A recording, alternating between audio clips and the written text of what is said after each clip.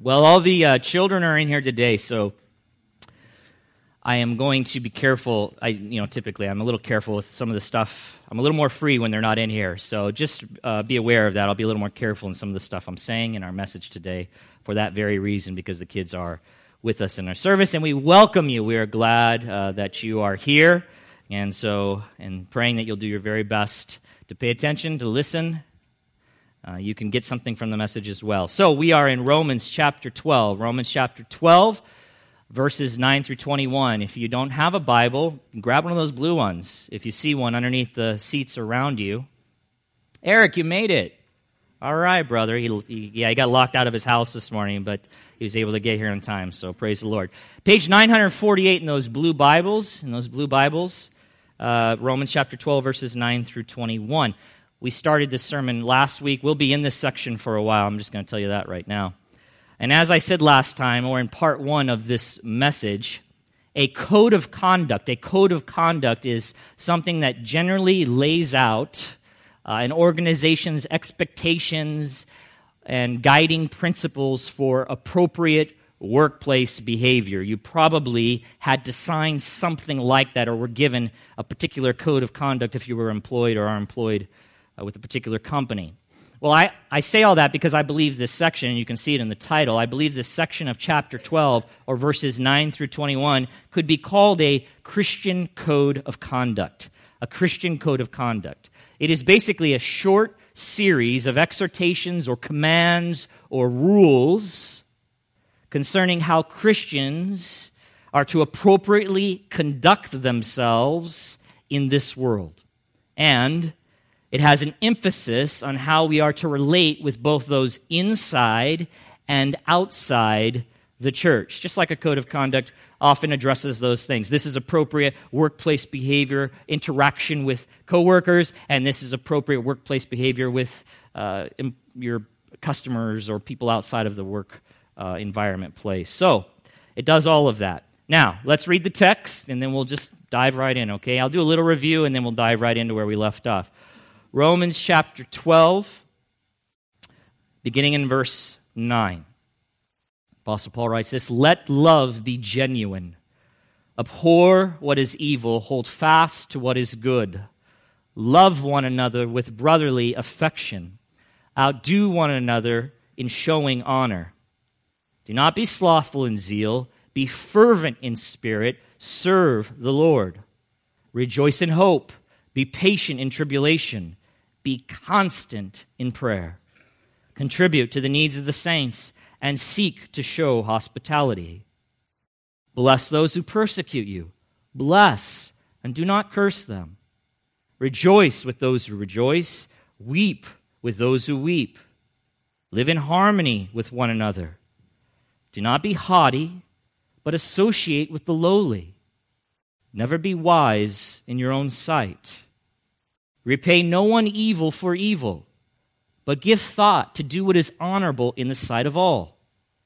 If possible, so far as it depends on you, live peaceably with all. Beloved, never avenge yourselves, but leave it to the wrath of God. For it is written, 'Vengeance is mine, I will repay,' says the Lord. To the contrary, if your enemy is hungry, feed him. If he is thirsty, give him something to drink. For by doing so you will heap burning coals on his head. Do not be overcome by evil, but overcome evil with good." That's our text. That's the section we'll be looking at this week. We looked at a few weeks ago. We'll be looking at probably for a few more weeks. And I mentioned this last time as well.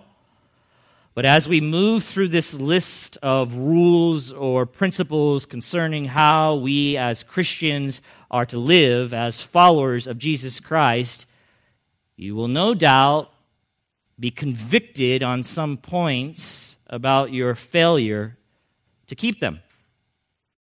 However, don't despair. Don't despair, but rather confess your sin to God. This is basic Christianity 101. Confess your sin to God, ask for His help for you to live according to His Word, and to continually rely and trust in the power of the indwelling Holy Spirit to walk in obedience to the Lord. Additionally, if you are having success on some of these points, then you should give thanks and praise to Almighty God for the work that He has done up to this point in your life to transform you into the image of His glorious Son, Jesus Christ. Okay? You with me? All right. Here's a brief review, and I mean brief. And you'll need to, if you weren't here a few weeks ago, I want to encourage you to go back and listen to the full 50-minute or so message, or however long I took. But I'm going to just briefly review the first two that I covered prior to this sermon. Let love be genuine. That's the first one in the text. Let love be genuine. The first principle, the first rule, the first exhortation, the first command for how we ought to conduct ourselves in this world as Christians. Let love be genuine, or more literally, that word genuine is without hypocrisy. Without hypocrisy. Let love be without hypocrisy. And this love, to which Paul refers in verse 9, is agape love. It's agape love. That's the Greek term there. It is a love that could be defined biblically, this is all review, as a self-sacrificing, caring commitment that shows itself in seeking the highest good of the one loved. It's that love. It's biblical love. And Paul says that this love is to be genuine or without hypocrisy. So when we exercise genuine love for the church, we will not simply pretend to love one another by our words or by our actions, which we can do, we can be guilty of, but rather we will truly, unselfishly desire God's very best for one another and sacrificially and willingly give ourselves toward that very goal. Let love be genuine. Let love be genuine. Second, abhor what is evil. Abhor what is evil means we are to, the word means hate exceedingly, literally. The Greek word there that they translated abhor in the ESV. Hate exceedingly all that is evil. All that is evil, or everything that God detests. Everything God hates, we are to hate as His children. We are to regard evil, beloved, with horror, and avoid it like the plague. We are to loathe, not love, loathe everything that is the antithesis of Christ-likeness. Everything that's the opposite of what it is to be Christ-like. Everything that moves us away from that, we are to detest. Not only in our own lives, beloved, should start there, but also because of love, I talked about this, in the lives of our brothers and sisters in Christ. Huh? So that, again, that doesn't mean like, oh, I'm the evil inspector. I'm looking for evil in your life so I can point it out to you so that I can show you how I'm superior to you because look at that evil in your life. No, that's not the idea at all. The idea out of love is you're seeking their greatest, their highest good. And what is that? Christ-likeness.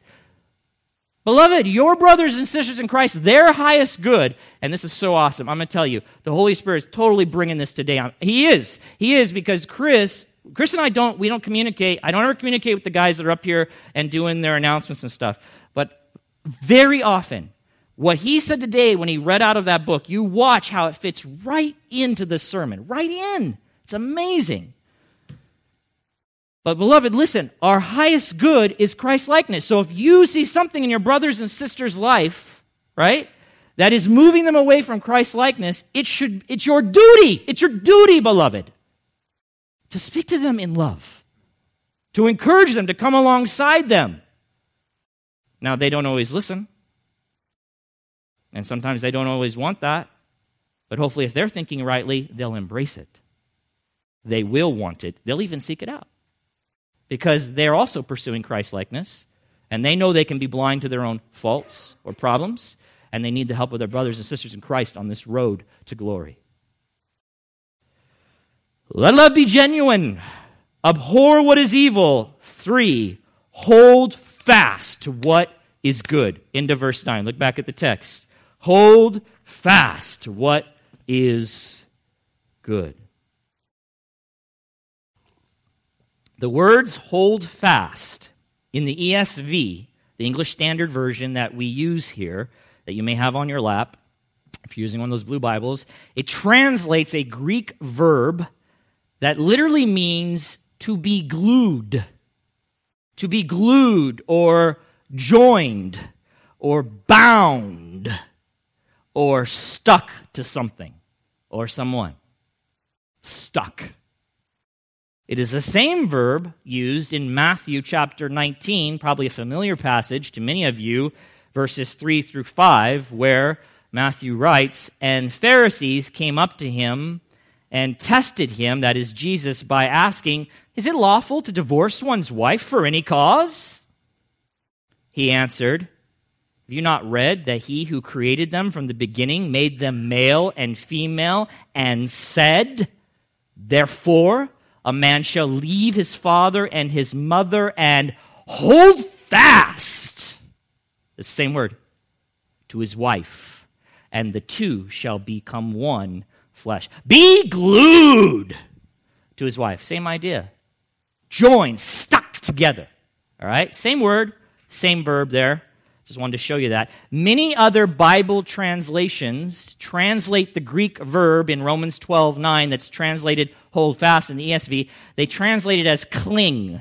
As cling. If you have an NIV and a New American Standard, a New King James in your lap, it's probably the word you see there. Cling instead of hold fast, which is also a good translation because the word cling can be defined as holding on tightly. Okay? You cling to something. Or adhering to something by sticking to it. By sticking to it. You know how your clothes sometimes cling together in the dryer and you have to put in that static thing or whatever it's called, and then they pull apart. Otherwise, the socks don't want to come apart. They're clinging together. That's the idea. They're stuck and they don't want to come apart, okay? So it's a good word. So listen. So then we could say this. I'm just drawing your attention to the word because it's good. It's a strong, powerful word. It's not like just, hey, hang out around what's good. No, cling to what's good. Hold fast to what's good. That's what I'm trying to get you to see there, the power of words and the particular words that the Holy Spirit uses to communicate His truth. We don't want to miss them. So then we could say this, as Christians, we have a responsibility to cling or hold fast to what is good or firmly grasp what is good and not let go of it, all right? Or even glue ourselves to what is good. Or fasten or bind ourselves with some strong adhesive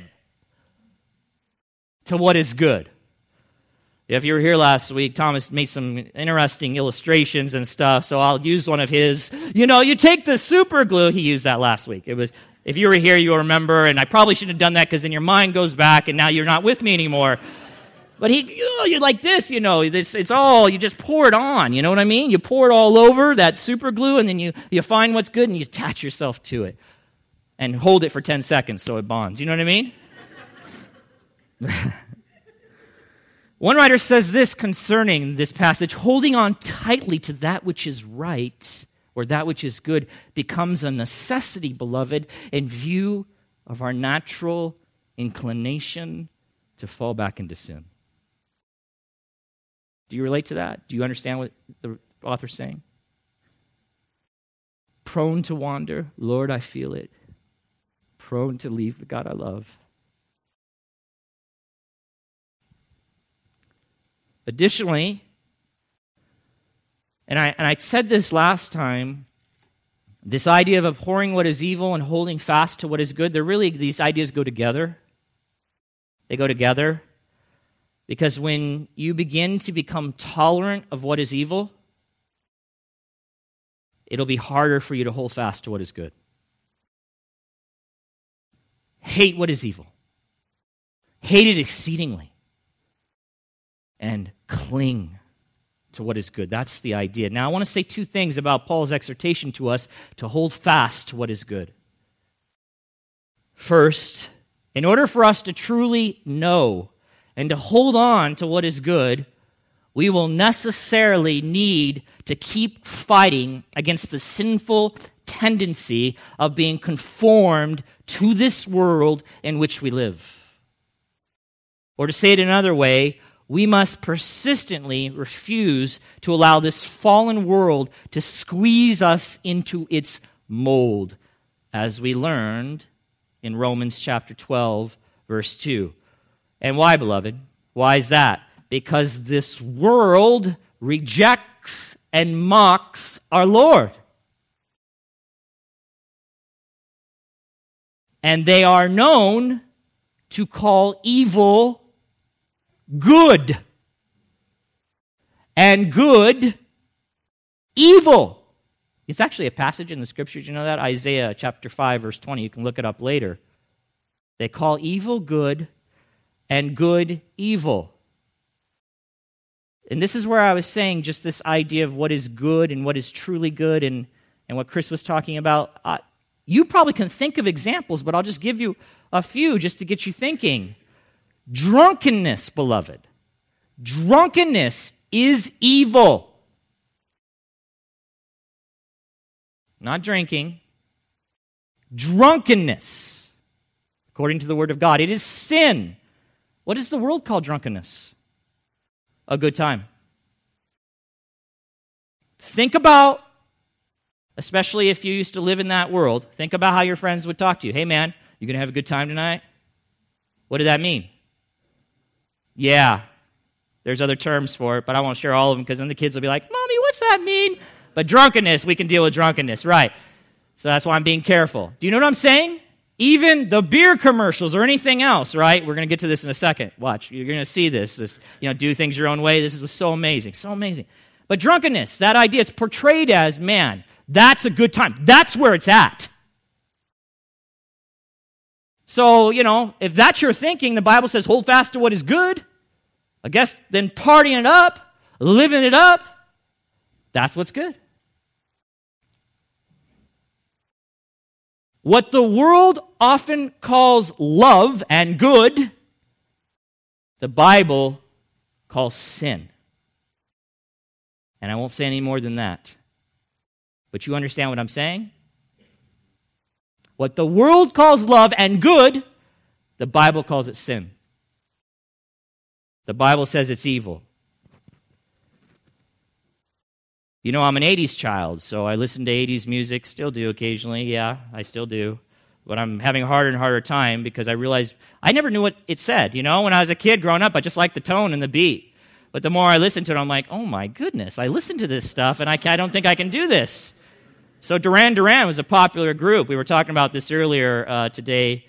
They were a popular group, and I just heard this the other day in a song, funny enough, called Save a Prayer for Me. They're not a Christian band, beloved, okay? But one of the lyrics is, some people call it a one night, I'm not going to say it, a one night, you know what I'm talking about? But we can call it paradise. Huh? Now, I wouldn't call it a one night, you know what I'm talking about. I'd call it fornication or adultery or, sexual immorality, because that's what the Bible calls it. But see how that was back in the 80s, and people were like, oh my gosh, the world is falling apart. It was falling apart a long time ago, beloved. It was just, maybe it was a little more discreet, I don't know, because we couldn't understand what they were saying, but it was there. That was the thinking, that was the mentality. It was certainly being practiced in the world. Yeah, the Bible calls it evil, but we'll call it a good time. We'll call it paradise. You wouldn't call paradise evil, would you? No, paradise is good. So just some examples. In direct connection with that, what I was just saying, we must keep being transformed. So we need to resist the world, but we need to keep being transformed or changed by the renewal of our minds through the ongoing reprogramming of our minds, which happens as we continually read, study, memorize, meditate on, and embrace the Holy Scriptures, and the Holy Spirit, through the written Word of God, corrects our foolish and unbiblical thinking. Beloved, Beloved, if you're in church long enough, you're going to find out it just keeps coming back to this, the Word of God, the Word of God, the Word of God, the Word of God, because that is the instrument that God uses through His Spirit that indwells you to transform you, to change you, to make you like His Son, Jesus Christ, to move you from unrighteousness onto the road of righteousness. That's it. Not some magic, if I just pray it down like that. It is the Word. And it takes work to get into the Word. Some people don't want to do that, so they want a magic pill. Give me some magic pill. Give me a holy hop, some prayer. I can just jump into my righteousness life. It doesn't work like that. So, beloved, let me say it like this. We must allow God, through His Word, to define for us what is truly good or what is inherently right and worthy. Huh? Did you hear that? And not the sinful world around us. Amen. Thank you. I heard over there, but I'm looking over here. That's it. That's what I'm looking for. I got it from my sister right here. I always do.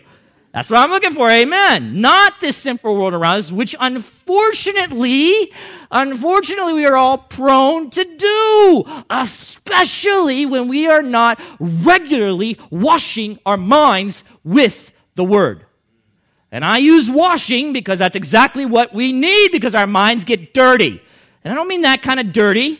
I mean infiltrated, infected by this world. And sometimes it's because of our foolish decisions. Sometimes it's just because we're living in the world. We're not even aware of what's going on. It's just coming in. It's coming in. It's coming in. And then like fools, sometimes we invite it in. So here we go. Listen to me. As an example of this, of how we let our minds begin to think like the world thinks. Here is something the world would say. Life is all about doing whatever makes you happy. Have you heard that? That's everywhere. In one form or another. Life is all about doing whatever makes you happy. Or they'll say, hey, do more of whatever makes you happy. And I think Christians buy into this foolishness. There's nothing in that thinking or logic that says anything about God. See, because the biblical reasoning would go like this: life is all about doing whatever makes God happy. You see the difference? Now, I've told you this before. Here's the cool thing about God. We don't serve a tyrannical, angry, weird, torturous God. We serve a loving God, a good God, a just God. So it just so happens, beloved, that when we live our lives to make God happy, then and only then will we truly find happiness, true peace, true joy. Then and only then. Everything else is a lie, a perversion, a trick. Life is all about doing whatever makes God happy. Oh, and then they qualify it this way. Maybe you've heard this. Okay, as long as you're not hurting anyone, just do what makes you happy and forget the rest. Have you heard that? That particular line of reasoning or argument is put forth all the time. Hey, who are you to talk to me, Christian? I'm not hurting anyone. And as long as I'm not hurting anyone, then I should be able to do whatever I want to do, including whatever relationship I want to enter into or, You know what I'm talking about? Right? Okay. Did you consider what really matters is, are you hurting God? Do you see the slight twist in thinking? Biblically, I would say, no, life is all about doing whatever makes God happy and making sure that you're not hurting God. God, that's the first priority. So what do I mean by that? Well, listen. If you're living your life in such a way that God is offended by it, you're not living your life as you should be as a Christian. If it hurts God, if it brings Him pain, your decisions, that should be your utmost thought, your utmost priority. And check it out. If you live a life that does not bring God pain, then you will not bring pain to others. You will not hurt others. See how it works? But I would argue that if you live a life just according to this dumb principle, where God's not in view, where you say, well, as long as I'm not hurting anyone, I should be able to do what I want, you actually do hurt people. You hurt society. You hurt the world at large. You can't see it because you're focused on yourself, but ultimately it does, because sin, because that's usually what we're talking about, sin never sits right here. It looks to do damage across the board. It's like a grenade. A grenade never takes out one guy. It takes out him and everyone around him. That's sin. That's the world. How about this one? Just having fun here. Don't be afraid to show who you really are.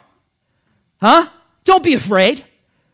Because as long as you're happy with yourself, here we go again. It's the same line of worldly thinking that Christians sometimes take into their own heart and mind. As long as you're happy with yourself, no one else's opinion matters.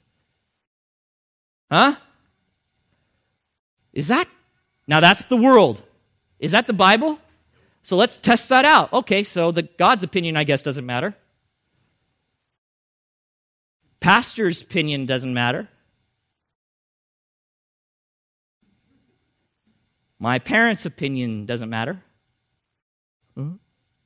My brothers and sisters in Christ's opinion doesn't matter then. Because, hey, I'm happy with myself, so go get lost.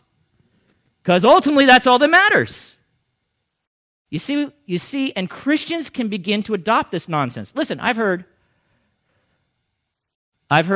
Christian parents say this when their spouse, or they're not their spouse, their children are getting married. They'll say something like this at the wedding: you know, all I ever wanted for my daughter or for my son was for them to be happy.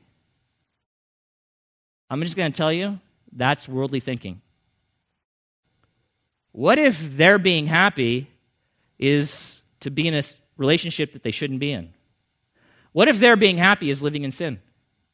We don't even think this stuff out.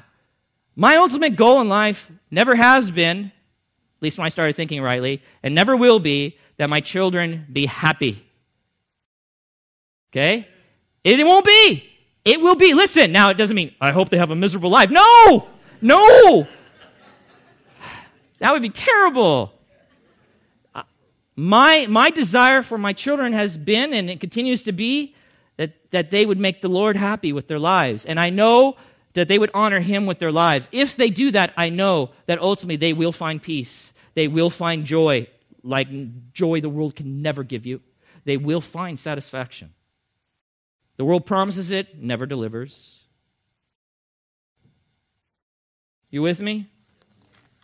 So, brothers and sisters, this is all still on hold fast to what is good, right? Okay, I'm still there. Let me ask you an important question in light of all that. In light of everything I said, how often do you read and study the Bible? Don't answer. Out loud. I want you to think right now. How often? Or let me say it this way. How many times in a given week do you come into serious contact with the Word? Not like, that's not serious contact. You know what I'm saying? I move it from here on my bookshelf down to here because it's in the way of my other stuff. That's not serious contact. That's not what I'm talking about. How often do you come into serious contact with the Word and allow your thinking to be changed and corrected by it so that you might rightly discern the good that you are to hold fast to or cling to? That's my question. That's my question for you this morning. Think it through. Remember what I said in the beginning? If you're getting pinged or hit, don't despair. Confess. Confess sin to God. Go to God. Ask Him for help. Trust in the Holy Spirit to live according to His Word. Beloved, listen, while we cannot escape living in this world, we can't. Let me say again, we must not let the world take up residence within us. We must not. We must serve it an eviction notice, beloved. Not a 3-day, an immediate one. Some of you know what I'm talking about, you know what I mean? Like, yeah, I know that 3-day. I didn't like that either. That was too soon. But no, I'm saying sooner. Don't wait for the sheriff to show up. Get it out now. You got the sheriff dwelling inside of you. I'm in a mood today. I'm going to tell you that right now. We must rather let the Word of God dwell richly within us. That's what we must do. Evict the world's thinking. And beloved, we all, and I'm not saying like you do this once. Okay, I've done it. I'm done, Jeremy. Now I move on with my Christian. No, my friends, you're going to have to keep doing it. Because you, like me, we live in this world, right? Now, once God takes you out of it, either by His return or the rapture, then we'll be good. We will be good. We won't have to pursue this kind of thinking or this kind of practice anymore. But as long as we live in this fallen place and we keep getting exposed to the world, we're going to have to keep doing this. Evict that and let the Word of God dwell richly within you. And you can't do that if the Word of God is on your counter or your shelf, or it's on your phone, but you never look at it because you're always looking at Facebook or Twitter or everything else but that. Or playing your dumb games. Yes, I said dumb. I did. It's my thing. It's my thing. I mean, I'm just thinking of all the time I see. Think about this. An incredible invention. Wow. You could have the Word of God. And everyone has a phone now. Now they're doing this everywhere they go. Everywhere they go, they're on their phone. Dinner, walking, driving. It doesn't matter. They're on their phone. Just imagine if all of that time, how about 50% of that time was actually given to a reading of the Word? Do you know how many Bible apps there are? Thousands! And Bible study apps. It's not like you don't have the tools. But if that's not your thing, there's still this, baby. I like it like this. I like paper. I'm from old school. I like touching it. Smelling it. That's just me, I know. I'm outdated, but...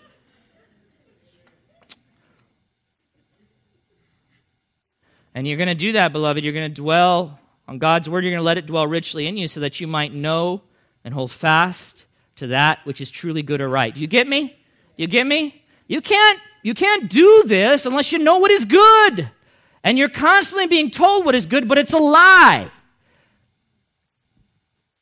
So I need to find out what truly is good from the Word of God. Then I may hold fast onto it. Second, I want to point out this concerning this.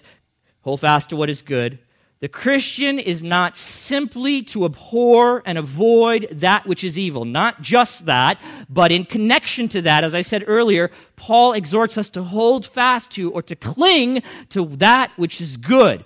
So you go, okay, Captain Obvious, thank you for that. But I'm saying that to draw your attention to the fact that the Christian life does not only involve hating evil and abstaining from it. It's not just that. And from that, so, okay, that's not good. That's not right. That's evil. I'm not doing that. It's not just about that. So, for instance, lying's not good, right? That's evil. And cheating, yeah?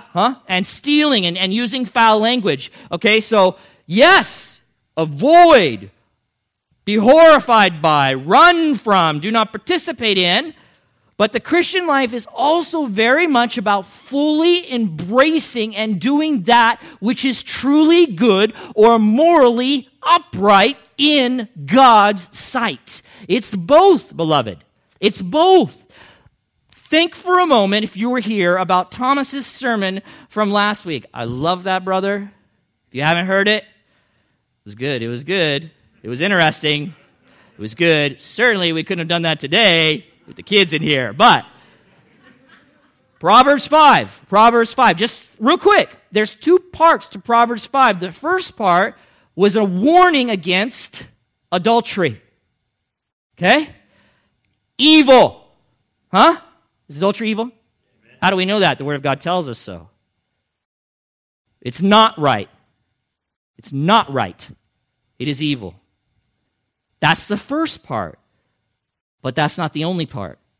The second part is this instruction to rejoice in your wife. That's the good. That's the morally upright. That's the worthy part. And I'm quoting Thomas now. He said like this. It's this. He put them both together. Flee from the charms of the adulterer. That's the evil. Abhor it. Hate it exceedingly. But it doesn't stop there. And run into the arms of your spouse. and glue yourself to her. Huh? Now you say, okay, that's fine. I get it. I think. I just want to point out because it's both. It's not just I'm living the Christian life because I'm avoiding the evil things. It's not just that. It's embracing the good, clinging to the good.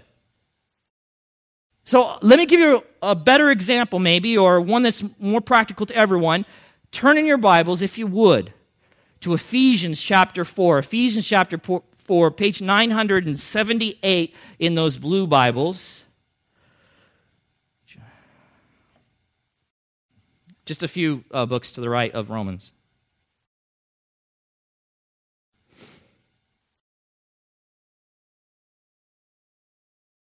And verse 17.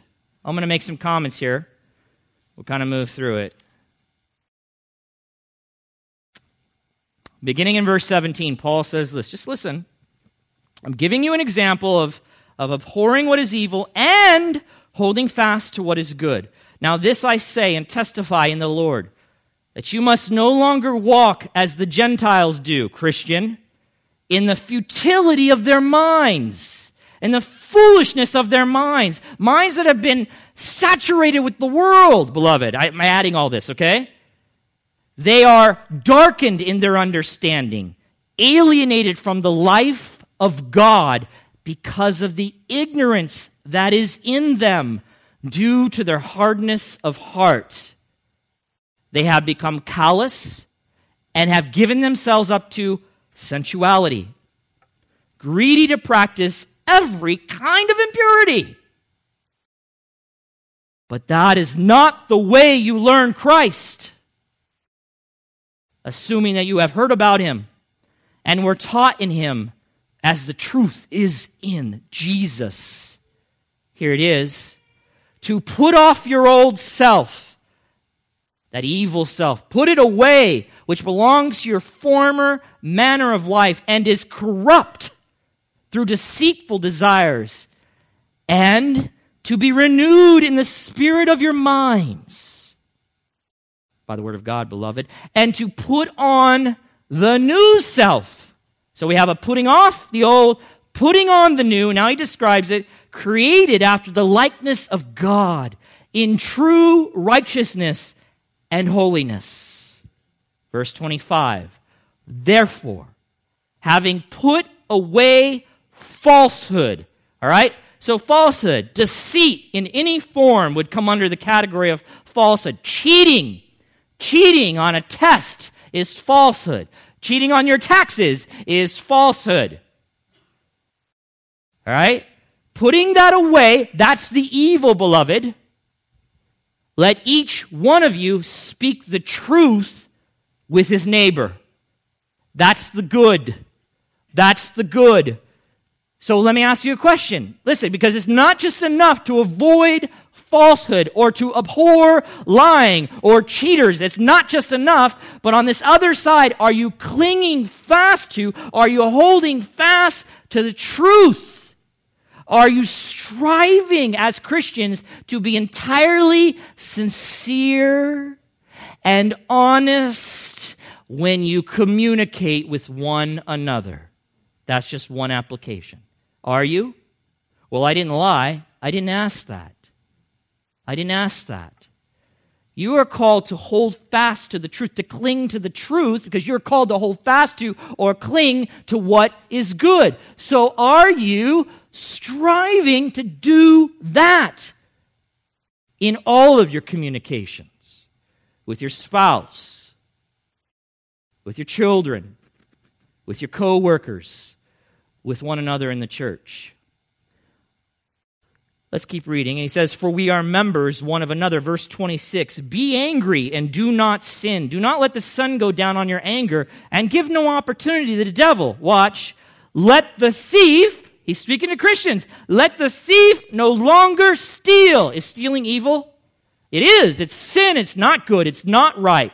But it's not just that Paul commands the Christians in Ephesus to do. It's not just stop stealing, but rather let him labor, let him work, doing honest work with his own hands, Why? So that he may have something to share with anyone in need. There's the good.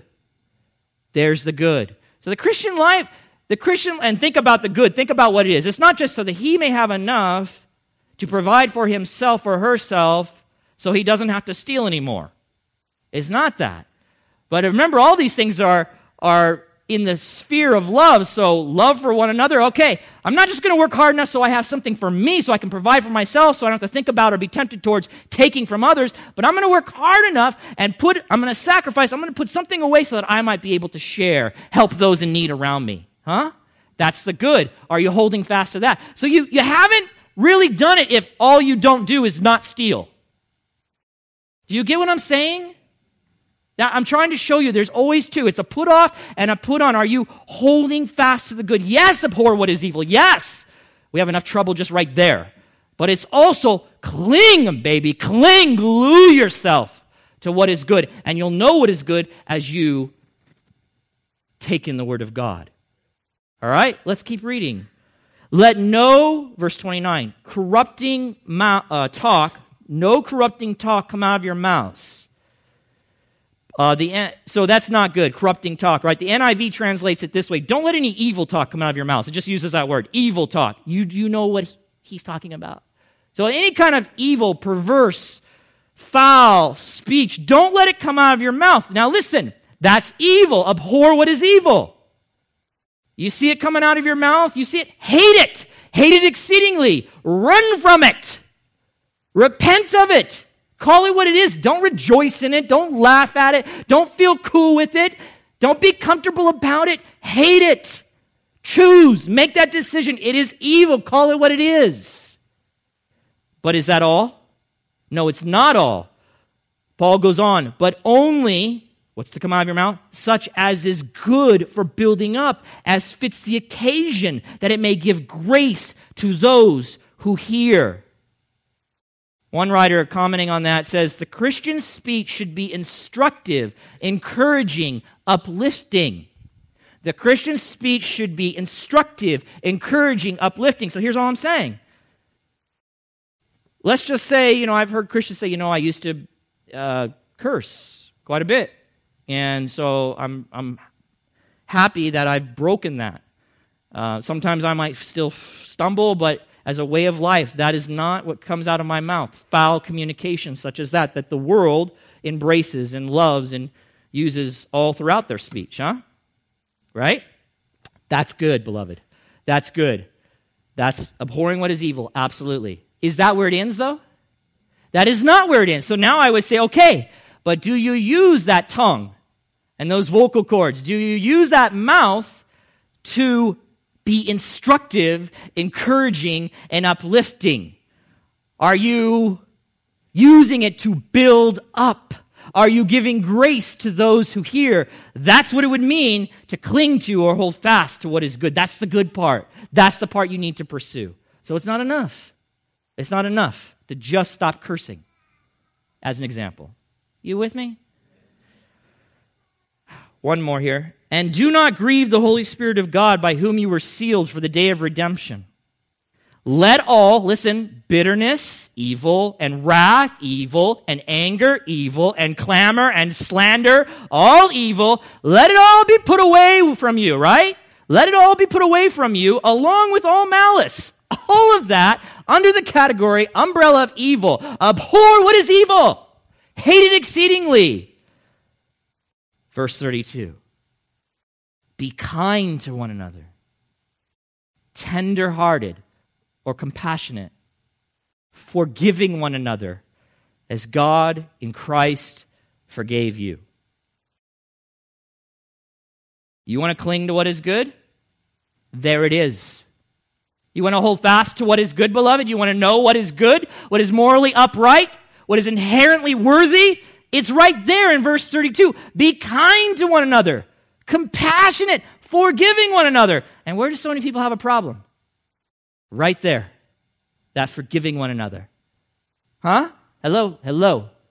So look, Jeremy, I've put away wrath and I'm not slandering. Fantastic. That's awesome. You're abhorring what is evil. Right on. But are you forgiving? Why are you withholding forgiveness? Are you being kind-hearted? Are you being tender to the body of Christ? Are you doing that? That's the good you must pursue, sister or brother. That's the good you want to cling to and hold fast to. Huh? I'm just trying to make it real because, we can read through and go, yeah, horror what is evil and cling to what is good, and just go on. But we got to think that through. What does that really mean? What does that really look like? And I'm telling you, this is what it looks like. Here's another one. You don't have to read it. It's just in the next chapter of Ephesians chapter 5, verse 17. You know this, probably you've heard it. Paul says there, do not be drunk with wine. Huh? Do not be drunk with wine. That is a sin. Do not become intoxicated with alcohol, liquor. Do not. So, maybe you abhor what is evil. So you go, oh yeah, I won't do that. I don't do that. Okay. Right after that, he says, but, you guys know it? Be filled with the Spirit, which means to be controlled by the Spirit of God. Let the Spirit of God rule and reign over you in your life. That's the good. That's the holding fast part. Hold fast to that. So it's not just enough that, okay, you don't get drunk. Great, that's good. Okay, that is good because you're abhorring what is evil. Now, be filled with the Spirit. Be dominated. May your life be dominated and controlled by the Spirit of God. Let me say something to you. That doesn't happen with magic. It happens as you take your eyes to this word and read it prayerfully and ask God to transform your mind and your heart and your life, and then, and only then, will your life be filled or controlled or directed or guided by the Spirit of God. It's through the Word of God. See how much there is hold fast to what is good? Isn't that neat? I think it is. All right. I got at least three of you, and so my job is done. I accomplished it. My goal was 2. I hit 3. I've exceeded my expectations. Thank you, Lord. And check this out. I had another point, but we're not going to do it. We'll save it for next week, and the next one is awesome. They're all great. They're all great. Love one another with brotherly affection. Right? Let love be genuine. Abhor what is evil. Hold fast to what is good. And next week, and we'll probably get through a few of them next week, love one another with brotherly affection. Let's pray, beloved. Father in heaven, I thank you for your word. Oh, I think it is a treasure. Father, I must confess, though, we too often treat it as anything but a treasure. A burden, a duty, obligation, that thing, the good book. Father, it is you. It is your very word to us. It is a collection, as some have said, your love letters to us. It is instruction for us on how we are to live. It is life. It is righteousness. It is holiness. Recorded for us in the written word. It's there. Father, might we embrace it. It is there. It is there that we find what is truly good, what is inherently right and worthy, what we should be giving our lives, our hearts, our minds to. Father, we confess all too often we've given our hearts and our minds to this world and the disasters that reaps in our life, Father. Many of us know it all too well. Lord, even now, may you reveal those things to us, this thinking that is wrong. It's ungodly. It's the opposite of Christ's likeness. And may we not continue to indulge in it or embrace it or repeat it or rehearse it or even promote it to those around us and cause them to dive even headlonger into the way the world thinks. But may we reject it. May we turn from it. May we evict it. And may we dive headlong into the Word of God. May we come into serious contact with it, reading it, studying it, meditating it on a regular basis and praying for the Spirit's help that we might believe it, embrace it, and live according to it, that we might think the way you think, God, which has been revealed to us, not in the clouds, not in the sky, not in some mystical experience, but in the Word of God. We have it right now, right here in your Word, Father. We know how you think and how we ought to think as your children. May we embrace it. It is there that we will find what is good and thereby be able to comply with this exhortation by Paul, this command, this rule for our lives. Hold fast, beloved. Hold fast. Cling. Adhere yourself to what is good and not to this evil world. We pray all this in Jesus' name. Amen.